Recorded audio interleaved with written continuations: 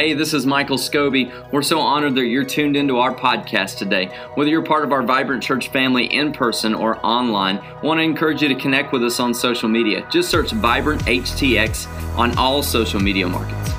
You can also go to vibranthtx.com to hear about things going on, connect with a life group, or even get to know some of our pastoral team.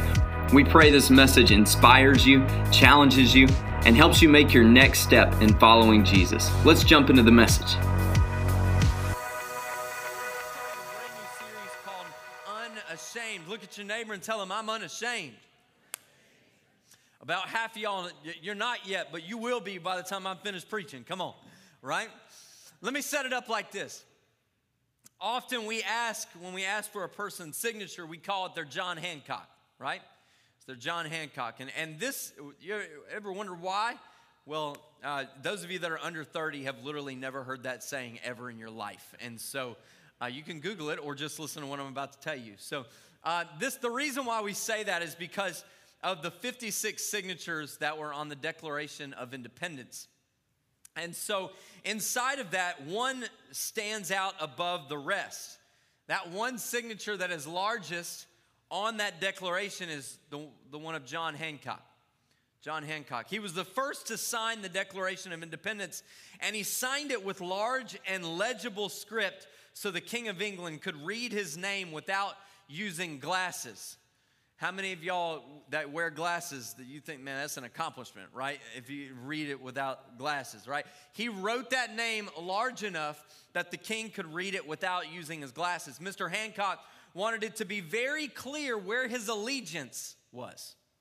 Wanted it to be very clear where his allegiance was. His commitment to his country was so clear that when King George III offered amnesty to all those that would cease fighting at the end of the war, John Hancock was one of among the select few who were left out of the order for amnesty. He was left out of it. To set this series up, I've got to be honest and be completely transparent. I'm burdened. My heart is heavy. I've never been more excited about the kingdom of God and advancing the gospel than I am now.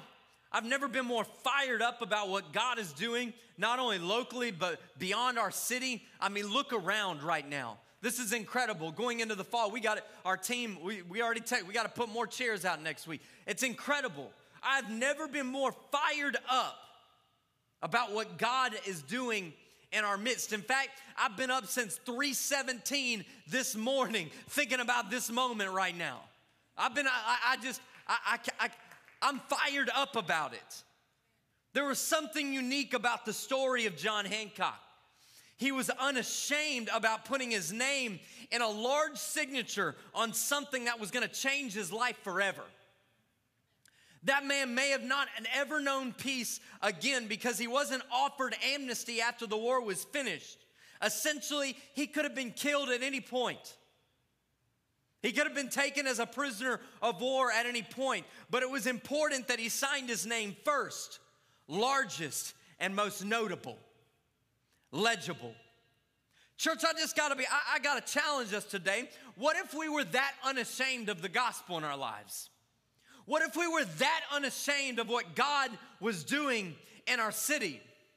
Now, I had one of our new family members that's been coming in the last month. He said, man, it's crazy. I've been coming to the church for like 4 weeks, and I've never heard you preach. I was like, man, that's crazy. Well, I got to tell you today that I preach better when y'all preach to me, okay? Y'all preach with me. So we're what was called a talk back church, all right? Okay, so let's practice. Let's say amen. Amen. Say, oh me. Say, I'm hungry. Come on, if you preach with me, I'll help you. Praise God, all right? You preach with me, I'll help you. Let me just tell you, church, Jesus is not coming back for a week wishy-washy church that's distracted, that's broken down, that the only thing that's growing is the weeds in the parking lot kind of church. Let me just tell you, Jesus is coming back. No man knows the hour, but he's coming back for a church that's on fire and unashamed of his gospel. Here's my concern as your pastor today, is that too many people have lost the fire that they once had to serve the Lord. They have lost that fire. And too many times they've redirected it. They put it in all the things around them. They've lost that fire to the point where many are living a life they don't even recognize anymore. Instead of stoking a revival fire, you just find the embers that remain because of the freezing cold culture you've established in your life. See, culture is what we create and what we allow. What we create and what we allow. So what am I saying? Pastor Michael, what are you saying? I'm here to challenge you as your pastor. We're going to be a revival church. On this first Sunday of 21 days of prayer, it is time to go back all in. It is time to get over your past. It is time to get over your hurt. It is time to get over your issue. Get a tissue for your issue so you can live in victory and get over it. It is time to get back to living an unashamed life for the God that saved us. Unashamed of the gospel. Unashamed of his church. Unashamed to be a person of prayer. Unashamed to raise my kids differently than the world raises. Let me just tell you, kids, you're going back to school this week. Your kids are going back to school this week. It's okay to raise your kids differently than the world does, all right? It's all right. It's all right to raise your kids differently than the world does because we're in the world, but we are not of it. I'm unashamed to share Jesus. I'm unashamed to tell my testimony. I'm unashamed to be different. Why? Because there's a world that's lost and broken and hurting, that's looking for some spiritual John Hancocks that would rise up, that we can make an impact on our city that would shake the spiritual foundation of our area. It would shake it. You know, Jesus said, upon this rock I will build my church and the gates of hell will not prevail. Now we read that and we're like, man, that's on fire. That's awesome. That is not a defensive statement. That is not a statement. That is not a call for us to go on guard and put our shield of faith up and attack, for the shield off this attack of an oncoming enemy. That's not what this is about. The Christian life was never meant to be safe. If you're looking for safety, the Christian life is not it. No amens right there, right? Right? The Christian life was never meant to be a safe one. God calls us to hard things because his kingdom expands when his people take ground. God calls us to do hard things like move to a city that we didn't know anybody. And God tells us to plant a church. And within 2 years, we've had 2 building expansions. And we're trying to figure out where to put more people. God calls us to do hard things because he wins when his kingdom expands and his people take ground. So when he says that upon this rock I will build my church and the gates of hell will not prevail, that doesn't mean that the gates are coming towards you. That means you are on offense towards the gate. And I'm on the move. I'm on the march, baby. I'm going to go when no one will go. I'm going to accept the calling that no one else will do. And when you do, there is not one devil in hell that can stop you. Church, it's time for revival. It's time for personal revival. We've seen the breakthroughs in lives this year. It's been incredible. But now it's time for revival. It's time for the lost to be saved. It's time for the sick to be healed. It's time for the broken to be made whole. We're not a church that chases the gifts, the gifts of God. But we're a church that's chasing after Jesus, and his gifts naturally come. I want you to turn to Daniel 6 real fast. I've been too long already, and I haven't even got my text. I got sweaty, and I ain't even got to my text yet. I'm not going to beat the Lutherans, the Lubies today. Daniel 6.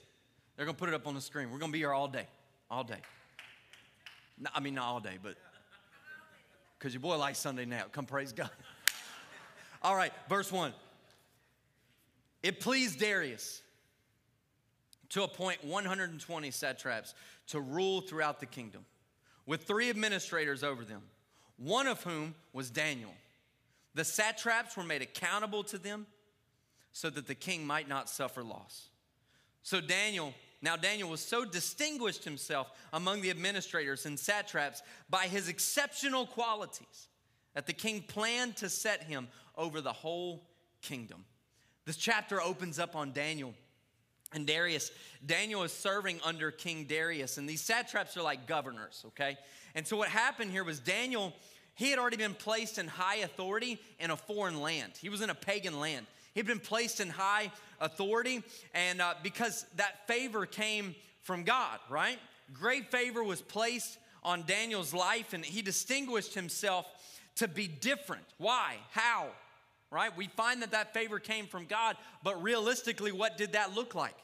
It came because of his exceptional qualities. The giftings that God gave him, he activated them, and God showed him favor. Church, we do the same thing here. This is why we do Next, right? We go through and we tell you the vision and the values of our church, but we spend most of our time helping you discover why God made you. Why? It's not because your purpose is serving coffee, but it's because your purpose might be hospitality, and God might be wanting to open up that gift inside of you so you can win people for his kingdom, right? It's about opening that door. So what happened was Daniel was living in the gifts that God had given him, his exceptional qualities, and God gave him favor. He followed that path, and God gave him favor. Great favor was placed on his life. He saw so much favor that the other administrators began to get jealous. How many know when you start doing well, some people start getting jealous? Anybody? I see, right? They wanted to take him down. They were scared of what Daniel would do with the influence that he had, with the great favor that he had. This finally said, we can take him down, but it's got to be with something to do with his God. You know, the enemy always attacks what he's scared of. The enemy will always attack what he's scared of, and so the enemy wouldn't attack you if he wasn't scared of you. The enemy wouldn't attack you if he wasn't scared of what you're going to do with the calling that God has given you, with the purpose that he's put on your life, with the destiny in front of you, with the things. The enemy wouldn't be hitting you so hard. With all of the things you feel like you can't turn without the enemy hitting you, he wouldn't be attacking you if he wasn't scared of you today. If he wasn't scared. Verse 6, so the administrators and satraps went as a group to the king and said, "May King Darius live forever." They start out with fake love and fake honor, right?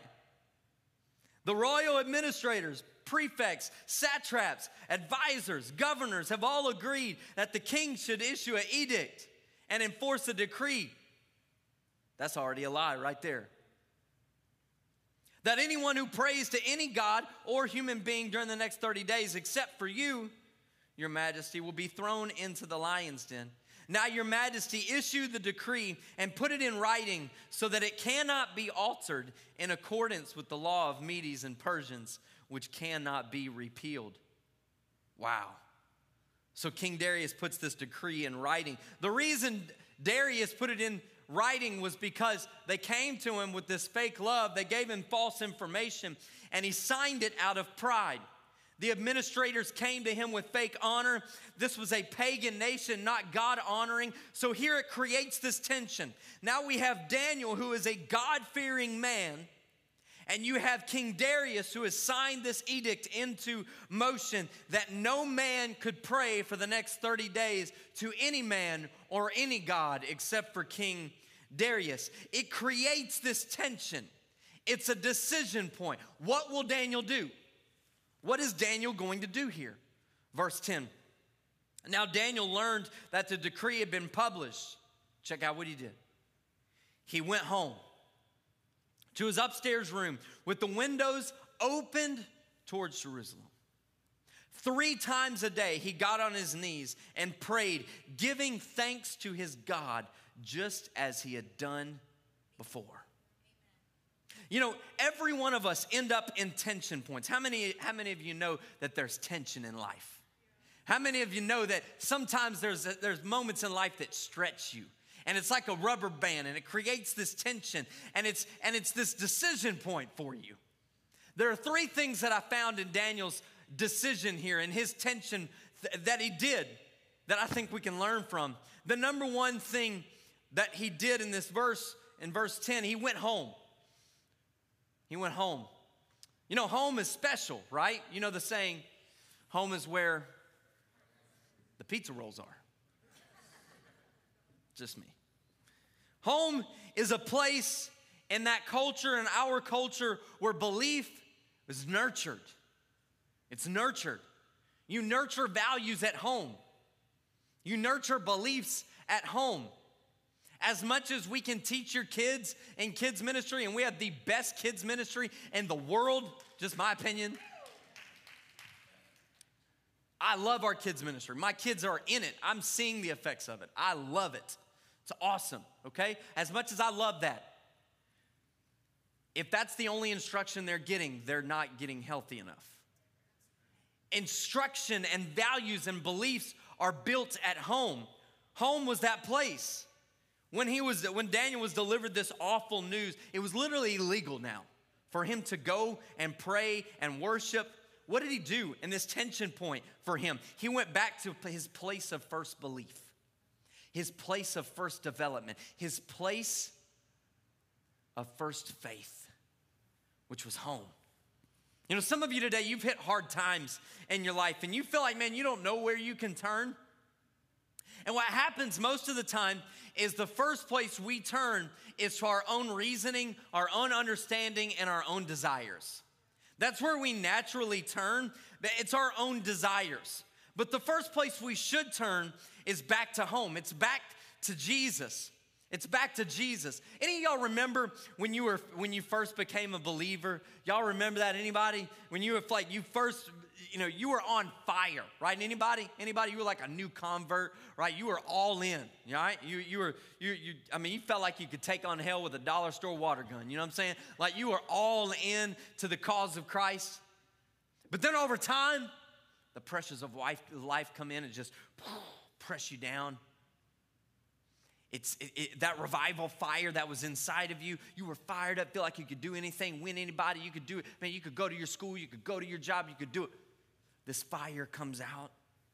Church, I just got to tell you, that same spirit that you felt and you experienced when you first became a believer, that same spirit is in this room today. That same spirit. He hasn't changed. He hasn't gone away. His manifest presence is still here. He is still with you. He is still beside you. Such an incredible message last week from Nate. Amen. He is still here. Honestly, you know, I coach so many people through a lot of things in their lives, things that are going on. Honestly, what most of these meetings end up saying is, hey, look, yeah, you need some help, but probably you need to start out by being refilled with the Spirit again. Some of y'all just need to, the pressures of the world have weighed you so down, some of you need to just pray through again. Some of you need to get back to an altar in your life and get back to home because you've allowed the world to drain you, to stress you, to run you down, and you need to get refreshed again with His Spirit. You need to go back home. You need to come back home.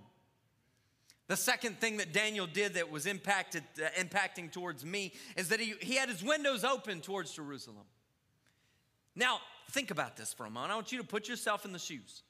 Put yourself in the story. Daniel's country was not God-honoring. The law was signed. What would be our natural tendency?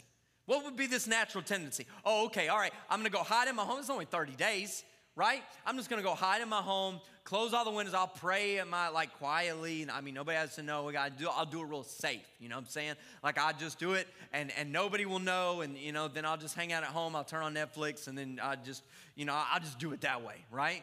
Not for Daniel. Because Christianity, serving the Lord was never meant to be safe. Never meant to be safe. What did Daniel do? No way. He opened the windows. He was unashamed in pursuing God in his situation. He was essentially saying, what punishment can man bring that God can't revoke? How many times are we making decisions in our spirituality and we're closing the windows and we're scared of man's social punishment? We're scared of what they'll think about us. We're scared of what they'll say about us. What if we said, what one thing could the world bring us that God couldn't resolve? Doesn't the word say, is there anything too hard for the Lord?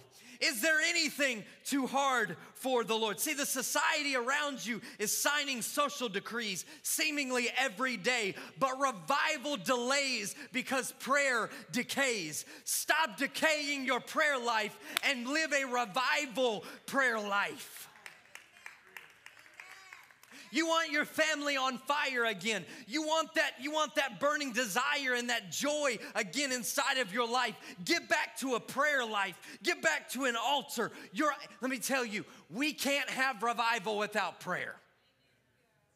I wish I got a better amen out of that. I just got to tell you, I wish we can't be a revival church without being a prayer church. We can have the best programs in the world. We can have the best sound system. We can have the best building right here in the middle of the woodlands. And we can just have the most beautiful, awesome people, and it'd just be awesome and it'd be great. But if we don't pray, it doesn't matter. For us to be a revival church, we've got to be a prayer church. Unashamedly. A revival church is an unashamedly praying church. Let's make it real. Let's get practical. Someone at your work gets diagnosed with cancer. Culture tells you, well, it's work. You can't pray here.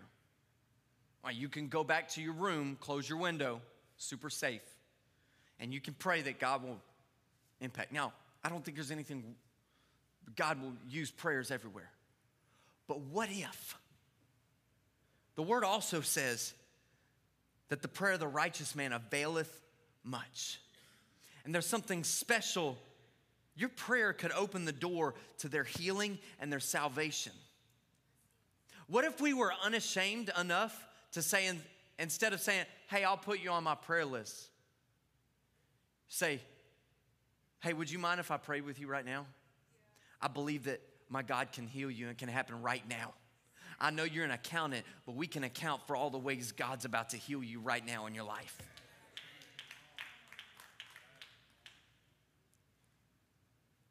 Students, you're about to go back to school. You're about to go back to school. You're in a world that's telling you, well, there are all roads lead to heaven and all roads lead to God. Let me just tell you, there's only one road, and his name is Jesus. Amen. Unashamedly. I'm sorry if that offends you, but it's just the truth. So it's just what it is. But you're going to school and you're going into this society. You're going into this culture where the stream is sending you one way. What if we had some young culture setters? Where are my vibrant students at? I need to hear from you. Today is a vibe night, okay? I need to hear. Where y'all at, vibrant students? Y'all been way louder at that with some belly flops. I need to hear, where are my vibrant students at? There we go. Hey, what if you guys set the culture at your school? Instead of swimming with where the stream is going, you swam upstream and said, I'm going to be people of prayer. I'm going to be a student of prayer. I'm going to pray. It doesn't matter where. I'm going to do that. I'm going to be unashamed. I'm going to open the window a little bit so God can bless me and so I can bless others in Jesus' name. Regardless of what anybody else says in this world, regardless of what Washington says, regardless of what the news says, we need some Daniels that will open the windows. And I know I'm not getting a lot of amens right now because y'all are uncomfortable, but I'm preaching it that way on purpose so you might get out of your box a little bit, honey. You're putting God in one of those little U-Haul boxes and saying, all right, God, you're my Sunday God. Now I'm going to my Monday work. No, ma'am. God's way too big for that U-Haul box. You better open that thing back up and let God into the rest of your life. Open up the windows. Unashamed. The third thing he did is just as he had done before, he went back to the well that he knew had water in it. For Daniel, prayer was his first response, not his last resort. It was the first thing. Something's going on. We need to pray. It's not, we got to figure out how to pay for it. We got to figure out how to do it. We got to figure out how to work all the steps. I got to tell somebody else about it. I got to post it on social media because the internet needs to know. No, when something happens, the first resort, the first is prayer. the first response. Daniel went back. He could have gone to the king, and he was well known and well liked by the king. He could have been like, hey man, can we talk about this? I know they said that I agreed to this, but I didn't, right? He could have went back, and that wouldn't have been a bad thing to do, right? But I feel like sometimes we fall so much in love with the work of God that we forget about the God of the work. That we fall in so much love with and don't get me wrong, I believe in purpose. I believe in destiny. I believe in all of that. And I think you should pursue that. But the moment where you tip that and you start pursuing that more than you do the God of your destiny, I feel like you've created an idol that was not supposed to be there in the first place.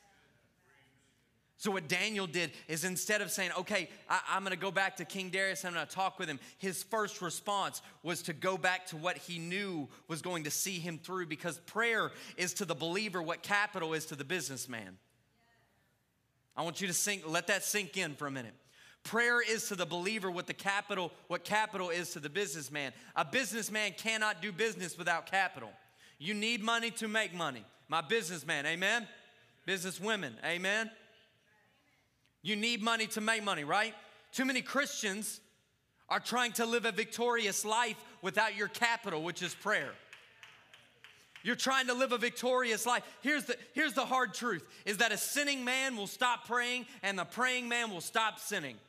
You're making one decision, you're going one. And intentions never won any spiritual battle. So 21 days of prayer sounds amazing, but it is just an intention. It is just a book until we do it, until we get back to the well that we know has water in it, and we say, I'm going to do what has worked in the past. I know my God can come through.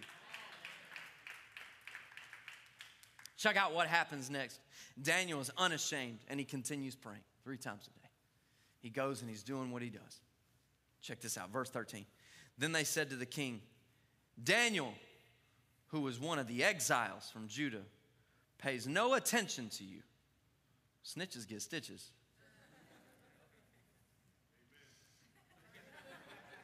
I'm just saying. Your majesty, or to the decree you put in writing. He still prays 3 times a day. I can just hear it in this like sassy voice, right? When the king heard this, he was greatly distressed. He had a range of emotions, but he was angry because Daniel disobeyed, but he was also sad because he really loved Daniel. So verse 16, the king gave the order, and they brought Daniel and they threw him into the lion's den. The king said to Daniel, may your God, whom you serve continually, rescue you. I love that statement. I love it. I'll talk about it in a minute. But if you're an ashamed believer, that statement scares the heck out of you. Because doubt creeps in and you're thinking, oh my gosh, I've got to do all the things, right?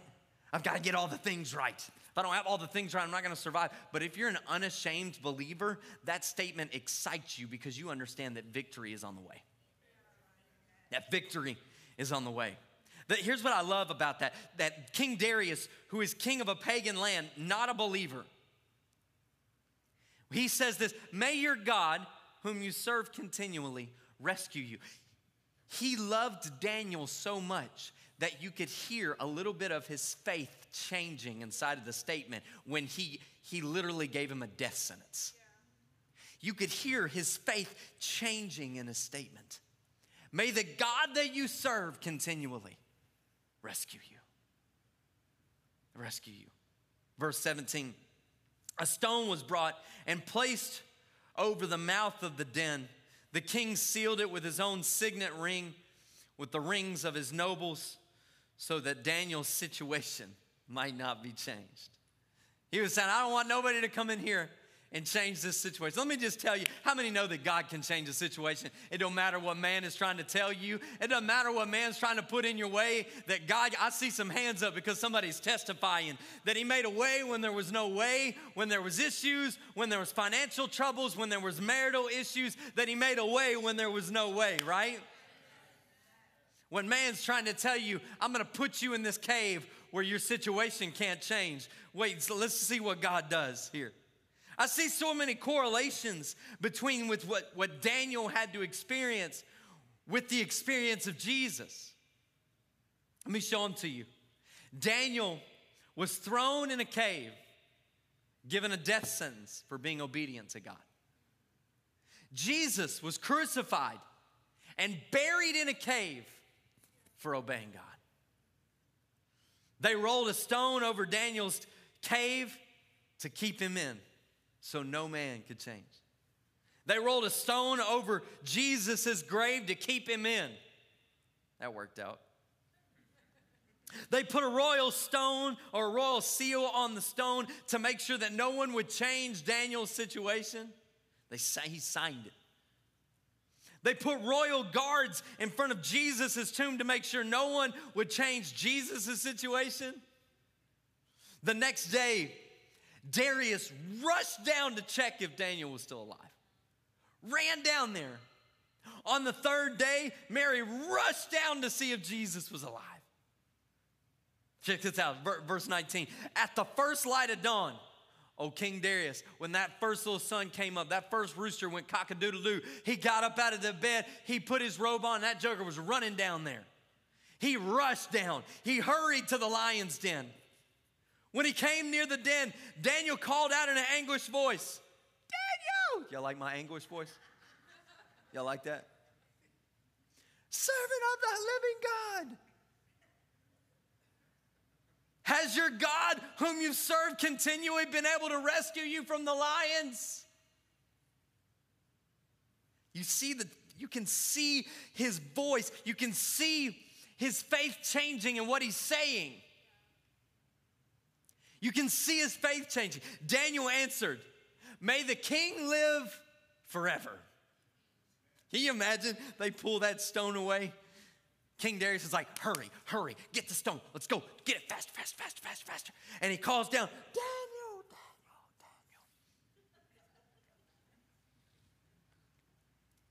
And Daniel calls up and he says, may the king live forever. King Darius thinks that he's talking about him, but Daniel's talking about the king that just saved him from the lions that could have eaten him. Darius finds Daniel alive and well, all because he was unashamed for God's plan in his life. The prayers that he prayed in his house saved him when he was in the cave.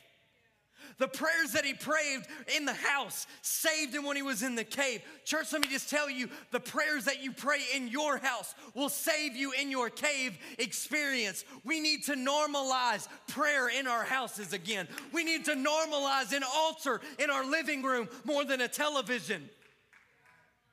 That's not a loud enough amen for that. Let me just tell you, we have fallen in love with the newest show on Netflix, and that has become our idol. All the while the altar that should be in our living room collects dust. All the while when we get into a cave situation, we say, oh God, why did you forsake me? And God is waiting at the altar saying, I'm just waiting on you to be unashamed of me again, rather than turning on the newest thing. What if you got back on your knees and I think the church has got their knees too clean right now. What if we got back on our knees and said, Jesus, I need you more than anything. I can't do this without you. There's lions around me. What if we were unashamedly a house of prayer again? What prayers are you praying in your house? Verse 22, my God sent his angel. He shut the mouth of the lions. They have not hurt me because I was found innocent in his sight, nor have I done any wrong before you, your majesty. I was given a little context after first service. I wish I had known this before I preached this first service. We have some missionaries that are missionaries to Africa, and they told me this, that in Africa, they like straight up hunt these lions that kill people. They will straight up hunt them with like a bow and stuff. I was like, y'all don't take guns? Like, give them guns, man. Like, here's some food, here's a gun, go. They like chase them down with arrows or something. He said, here's why. Because these lions, when they get the first taste of human blood, it becomes their favorite meal. So the only thing that they want after that, they don't want the antelope, they don't want the deer, they don't want anything else. They come trapped, and they're coming for each little village, and they're going to take a kid, or they're going to take a mom, or they're going to take a dad, and they're going to eat those people first. The only thing that they thirst for is human blood after they eat human blood.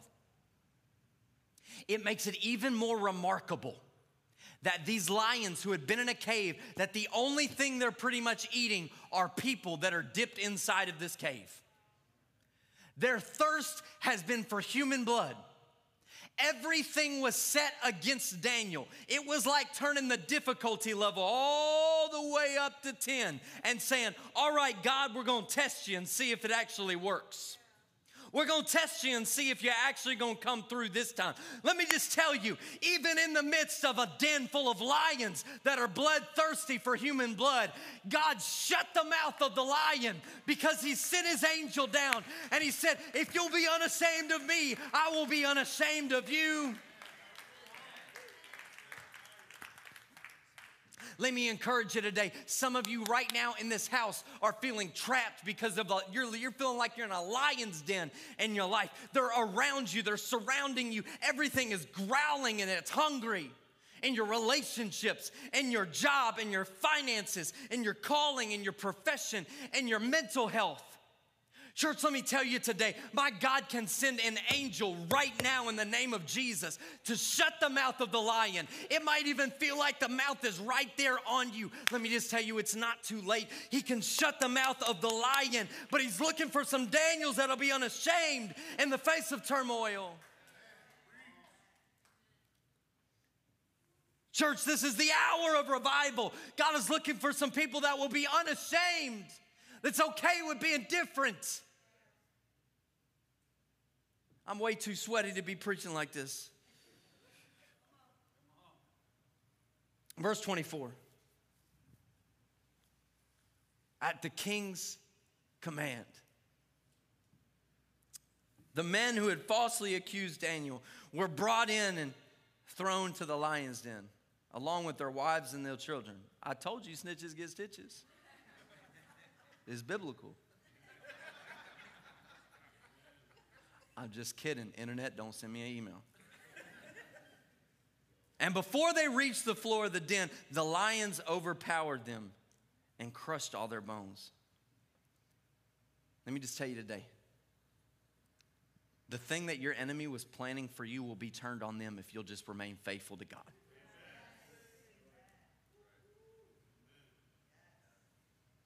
The thing that your spiritual enemy has been trying to fight you with will be turned on him. But you've got to remain faithful. You've got to remain faithful. You've got to be unashamed of what God is doing in your life. You stay faithful and unashamed to the God who called you, who loved you, who saved you.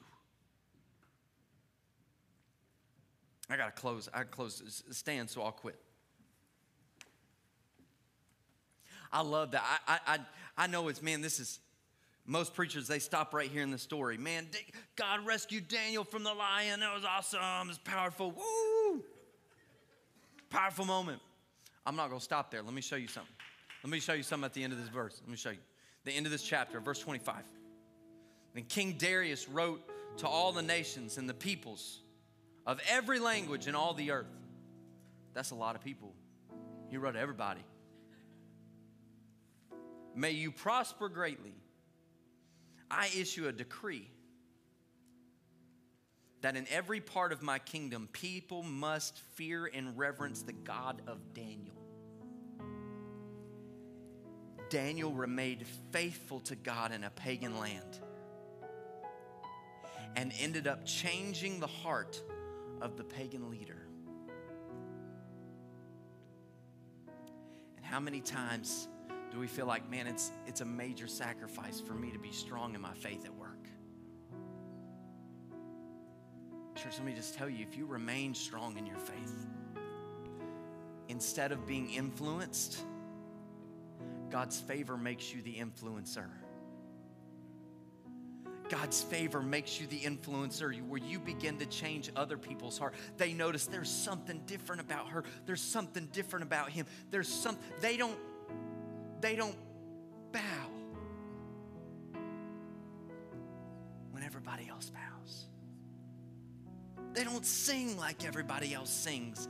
They don't walk, they don't talk, they don't go to the things that everybody else goes to. Miracles follow the living God. He issues this decree that every part of my kingdom, people must fear and reverence the God of Daniel. For the living God, you can tell the countenance change. For the living God, he endures forever. His kingdom will not be destroyed. His dominion will never end. He rescues and he saves. How many of you, he's rescued you? Not only physically, but spiritually. I'm there with you, church. He rescued and saved me spiritually, but I was also, when I was just a young boy, about 3.5 feet away from being stabbed in my neck by a family member, he saved me. He rescued me. But he didn't just save me from something, he saved me to something. He rescues and he saves. He performs signs and wonders. Church, I've seen it.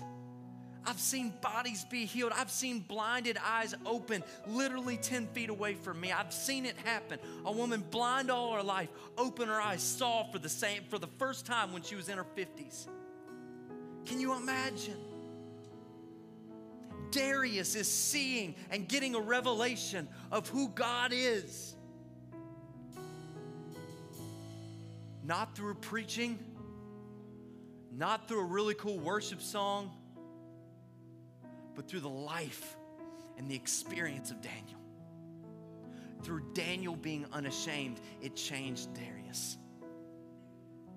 He says, in heavens, and he performed signs and wonders in heavens and on earth. He rescued Daniel from the power of the lions. What I want you to do today is I want you to think about that and make that personal. He rescued Michael from the power of the lions. I don't know what lions are in your life, have been in your life, but he's rescued you. He's rescued Austin from the mouths of the lions. Rescued Caleb from the mouths of the lions. Rescued David from the mouths of the lions. Zena, Patty. Rescued from the mouths of the lion. David. He rescued you from the mouth of the lion. He rescues and he saves. Let me just tell you, if you need salvation, Jesus can save you. If you need freedom, he can free you. If you need healing, he can heal you. If you need forgiveness, he can forgive you. But it begins the same way it always has.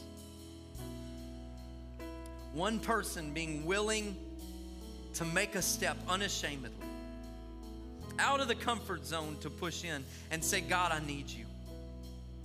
From Daniel to the prophets of old, to the woman with the issue of blood who just had to push through to touch the hem of his garment, God always leans an ear to the one that is unashamed enough to swim upstream against all odds. It was the unashamed prayer of Daniel that changed an entire nation. One man, unashamed. God gave favor from the king. Here's what I know is if you bow before God, you can stand before nations. If you will bow before God, there is nothing in front of you that you can't do. Every one of us today, we're entering 21 days of prayer in a Daniel situation. Our world is spiritually dying around us. How will we respond? Will we be weak and folding and go with the current because it's easy and it's safe? Or will we be bold and unashamed?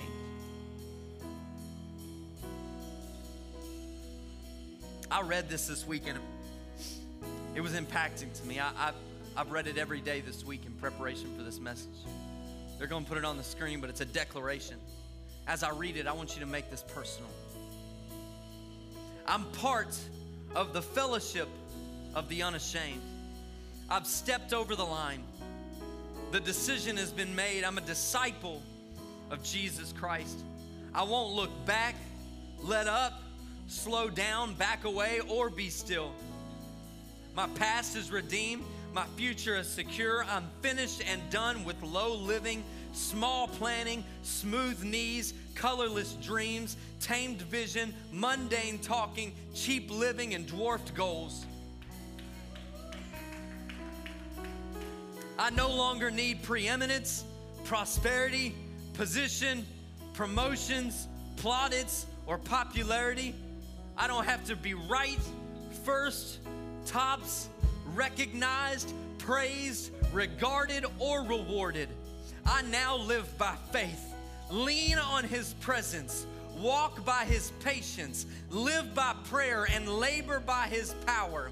My face is set, my gait is fast. My goal is heaven, my road is narrow, my way is rough, my companions are few, my God reliable, and my mission clear. I cannot be bought, deluded, or delayed. I will not flinch in the face of sacrifice, hesitate in the presence of adversity, negotiate at the table of my enemy, or meander in the maze of mediocrity. I won't give up, shut up, let up until I've stayed up, stored up, prayed up, paid up, and preached up for the cause of Christ. I'm a disciple of Jesus. I must go until He comes, give until I drop, preach until all I know, and work until He stops me. And when He comes for His own, He will have no problem recognizing me.